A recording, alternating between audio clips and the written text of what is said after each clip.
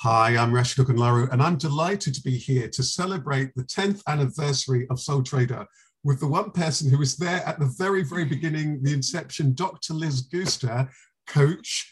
There's so many accolades I could get there, but the thing that people may not know about you, because the people may well know you nowadays as a business coach, etc., and leadership work, and perhaps from some of the writing work that you do, but your background previously to that was as an editor, and you were the person who brought this book to life. So I thought you were the ideal person to talk to here. How are you doing, Liz? Oh, hi, Rashid. I'm really well, and it's great to see you, and great to start prompting those memories of, I was going to say 10 years ago, but it actually would have been a bit more than that, probably 11, maybe even a bit more when we first started talking about the book, of course, before it launched into print. So yeah, thank you for inviting me. That's absolutely right. And so this video is for those people who are probably going to be assembled in a room watching this video here to celebrate the 10th anniversary of this book. And if they're there in person at the British Library, they'll get an opportunity to have this rare collector's copy of it. But there'll be perhaps other people who'll be watching this video who weren't there at the event,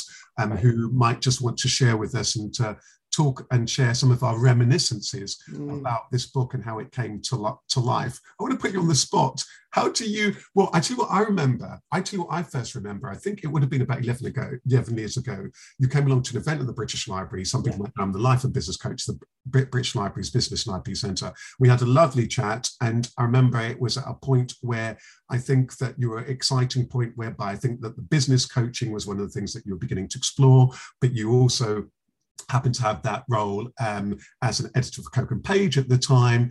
And because of a number of things, and you're talking about the business coach, I thought, oh, come along to another one of my events, the British Library. And then you asked me the question, Rashid, are you planning to write another book? Because I think I had a copy of my book, The Gift of Inner Success, which is in the background there. And you'd asked me, was I planning to write another book? And I said yes. Although at that moment, I didn't have a book in my mind. I wasn't planning it, but I always said yes to that opportunity. And the next day I sent you, from my memory, was a one-pager for Sole Trader, which was a talk I'd given once before, but I knew could work as a book. So I'd love to know, what's your reminiscences of that beginning stages of the book?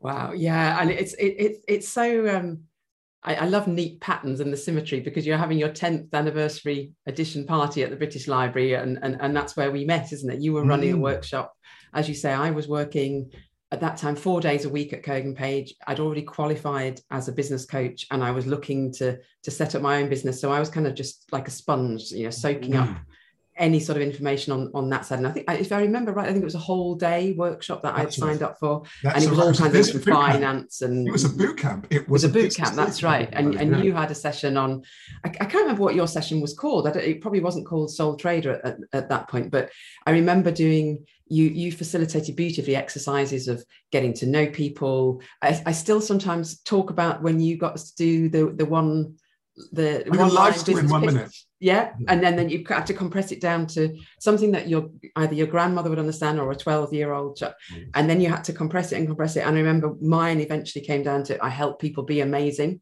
in terms of what do you do as a coach, because if you said I'm a business coach to a 12-year-old, it would just be, it means nothing. So what do you actually do? And so I remember you doing it was business focused, but very human. Yeah. And I'd done a bit of research, I think probably on all the presenters, and I'd seen you'd written a book. So having enjoyed your sessions so much, I said to you, would you fancy writing a book? I don't think I realized you didn't have one in mind, that you were just seizing the opportunity of, okay, let's start a conversation. And that's very you, isn't it? Those connections, those conversations. And then I remember follow-ups, not in the British Library, but I think we met at least once or twice in that fancy lobby in that yes. the Marriott Hotel near the British Library. Renaissance, that Renaissance Hotel. Yes, that's right. Absolutely. Yes. And so, I mean, let's zoom in then on the book. So we had that conversation, and I sent you the outline to Sole Trader, which basically just had a little bit about the 7+1 chapters of clarity, customers, courage, cooperation, conversations, creativity, and compassion. I wonder what made you feel that idea was strong enough to potentially make a book. I'd love to know your thoughts on that. It was a lot of things. And I remember us going through that one pager in that lobby. I mean, partly there was, I suppose, from the publishing perspective, there was that practical aspect of the format. It was very workable. So you had that beautiful structure. It was only one page, but you had the 7 C's, which also was a subliminal connection to like the 7 C's of consulting, and lots of 7 C's. So, you know, very marketable in terms of the format, the structure. I thought, yes, he can write this because there's a framework there. It's very clear. But I think, you know, it's very funny. And thinking about it at 10 years, I was thinking about this when we planned this conversation. It was almost a book before its time, because it's now so current. And then it felt very pioneering, which was exciting as well, because when you're publishing, you're looking for the kind of new ideas, you know, enough that would be appealing to people, enough that they know already, you know, like they want to start a business. Yes. But there was all this, you know, all the stuff about the compassion and the courage, and something there was very new and a little bit edgy, because now people talk about that all the time in the business space. I don't think they did so much. So that real combination of, look, this is practical and it can work, but these ideas are exciting. And then I think the more we spoke, the more I got the sense of you as an author and you as a person, and that was very congruent and consistent, and I really liked that, because I think as a publisher, I was always on the lookout. I liked it when authors walked the talk, because sometimes it would be quite interesting. I mean, I'd met you first, so I had a sense of you as a person, a very positive sense. Sometimes it would be the other way around. I would get the pitch from the author first and think, oh, this is great, and then I'd meet the author and I think, wow, did they really write that? Because that doesn't seem like them at all. You know, it's great content, but they seem like not the same person who wrote that. Whereas you were very authentic and aligned, and so it seemed like, you know, that was what you lived. And I can't remember when we came up with Soul Trader as a title. Was that on the pitch already? Yeah, it was. So Soul Trader, but I had originally called it Soul Trader Building Your Business by Heart. And the end title was Soul Trader and Putting the Heart Back into Your Business. Oh, that's right. Yeah. But I remember then when the next stages, so I remember then, so fortunately, you know, that you'd had the conversations and felt it was a strong book, and Coke and Page backed this. I'm so grateful to the team at Coke and Page, and I got writing on the book. And I remember describing the writing process as being like under house arrest with friendly guards. Yeah. And what I mean by that is that because the writing process for anyone who's not written, it's intense, isn't it? And so you're full in it and you're deep in it. And I love the process of writing. I think I wrote it in 3 months and then edited it in a month, which was, I think, quite quick for when people often quick. You were really quick. I think so. Once you get that idea inside your head, you were up for it. I mean, and the house arrest. I mean, you immersed yourself, didn't you? And it was all coming together. And of course, it didn't. I mean, we shouldn't sort of gloss over how tough it is, and anyone in the audience or watching this video thinking they might want to write a book don't want to sort of beat themselves up and think, oh, you know, Rash did it in a month, and you know, it was hard, wasn't it? It didn't come out the finished version. There was lots absolutely. of absolutely. When I had the word count, first of all, I was a bit, oh my goodness, am I going to be able to write a book with that many words? And what I did, my background is a singer and performer. So what I initially did was that I spoke it, I wrote the titles and I spoke it as a stream of consciousness. And then I had it transcribed. And then what people read as the final book, I'd say about 20% of what people read was that stream of consciousness. And then I knew I needed to flesh that, mold it, shape it, and so on. But I really wanted it to have that very authentic voice as that starting point, and then putting in the tools and resources and all of the rest of those things. I wonder, Liz, I'd be really interested to know, I guess as a business coach, for somebody who is that soul trader, they are their business. What do you think is about this book that remains holding true? Because we know that thing about being your own boss isn't easy. Is there anything that you would say that you would feel about this book that is so relevant for that person, isn't it? When you're a one-person business and starting to grow your own business, because when we hear lots on TV about books, business and so on, and even when people talk about small businesses, they actually still think about businesses that are relatively a number of different people in them. But we know that most businesses are micro business. Most businesses have just that one person who is whatever it is, whether they're a consultant, whether it is that running a creative business, whether it is that they, whatever it is that they're doing a shop, or whatever it is they might well be doing a service, product. They're just that one person. Is there anything that you feel that is really powerful about Sole Trader for somebody who is on that journey, which can be very, very daunting?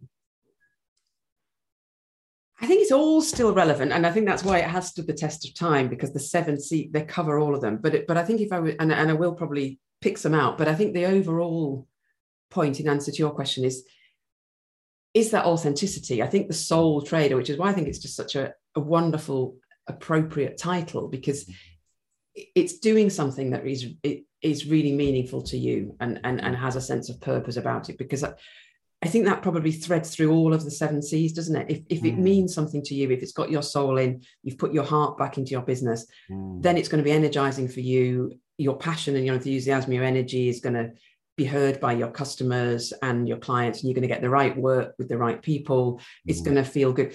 I think that is the bit, and that was a powerful message at the time. And I think that just resonates even more. And I think, you know, Mike, as you say, the micro business context, and actually even thinking about it, I hadn't really crossed my mind before, but the post-COVID bit, because I suppose so many more people have, you know, been, you know, lost their jobs, or they've been working in different ways, and it's given them new ideas. So I think that sort of wanting to be aligned with, you know, wanting their work to be aligned with their life and their inner sort of feelings and emotion, that was always very captivating for me. And I guess I was very open to that world because I was new in the coaching space. But then I think there's that practical edge again, because, you know, you've got things like the clients, and you're very clear in a business sense about, you know, you need to know who your clients are. You need that clarity. What is it you're offering? What aren't you offering? And then, of course, you've got to have the courage to go through it, and then the creativity to do things differently. And I love that. I mean, I think that's why, as an author, you were so authentic as well, because you blended your previous experience. You talked there about, you know, your performance background meant the obvious thing, the natural thing for you to do was to talk first and record it, and that meant the voice was very clear and present in the book.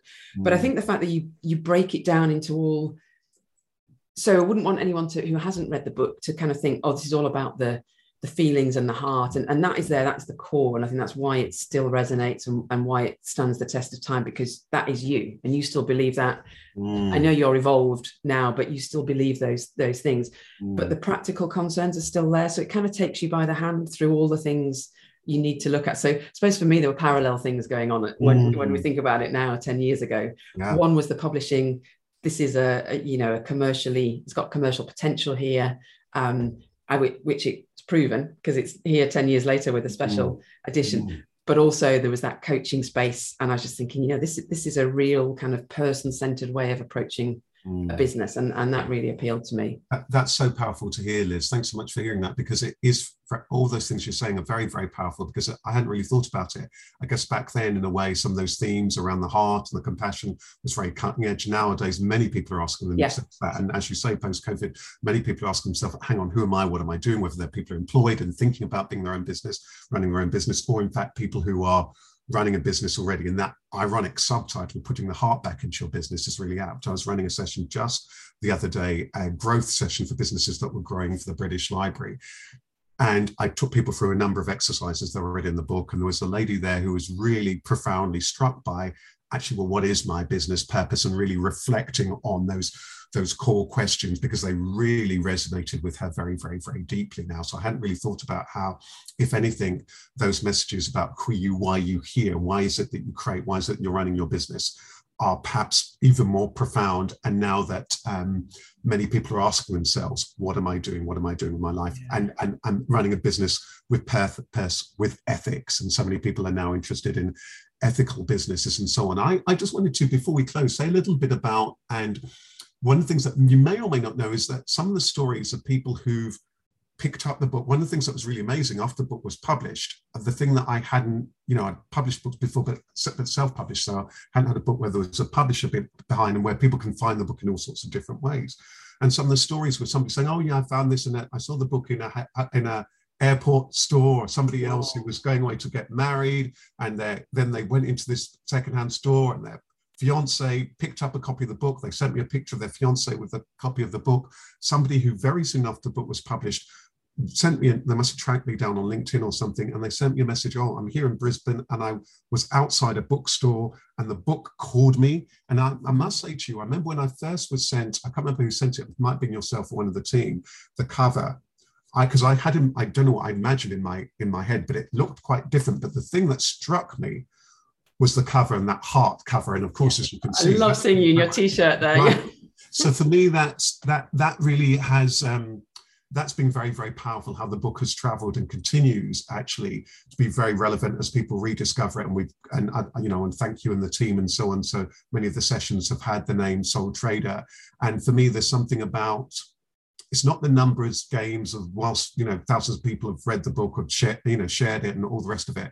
But for me, it's all about those individual stories of people in terms of their own business journey. I just wonder, Liz, would you have, I guess, putting on all of those hats, I guess, as an entrepreneur, running your own, being your own boss, as a business coach, and somebody who's got that background with this book, would there be any last words of encouragement you might say to somebody who maybe has either not discovered the book or who's on that journey of being their own boss? What would you, I'd love to know what you would say about how this might help them all, or what you would, or just general words of encouragement to them on their journey. Because again, you wear all of these three very unique hats. Any last words that you would say of encouragement to all these incredible people, often doing wonderful heart-centered things that they care about and wanting to be in the world? Any last thoughts of things that you would say to them? And I suppose it's probably what I've taken away from you, and that I was just actually thinking about that original workshop then again, and that putting the heart back into your business, because I think that was really strong. If your heart's not in it, how can you keep going? And I suppose it's that courage, isn't it? That courage to sort of keep the faith and believe. And I guess that's that link together, isn't it? If you find something that feels important in your heart and feels right for you, then it kind of gives you the courage to keep going. And that's where I just loved those things about that clarity of, okay, shorter, so which is a kind of coaching thing, say it in fewer words. What's your business about? Really just sticking with it and believe in yourself. And I think that's probably the main things I got from you, because once you've got the purpose, then people might have different purposes, but they can't say it's wrong, because that's yours, isn't it? It's important to you. That's what's going to keep you going through it. And it's tough, isn't it? But it really spoke to me at the stage some people might be at. I had my publisher's hat on, but I also had I'm starting my own business, and it almost just felt like, you, and through the book, that was the companion I wanted, because it just felt very human. And yes, there's loads of other stuff I was publishing that was kind of hard business stuff that I found very usthful, but there's something about the combination. Sorry, that's a long answer. It's meant to be final words. Powerful. Courage to keep the faith. Well, it's so powerful, Liz, because I think one thing that jumped out for me there, which is just one of the other chapters that I'm titled, because you pointed to this a number of times, is about conversations. And the conversations chapter in the book is really in many ways the business end. And for a soul trader, the power of conversations, that takes us back to the very beginning. You and I had a conversation.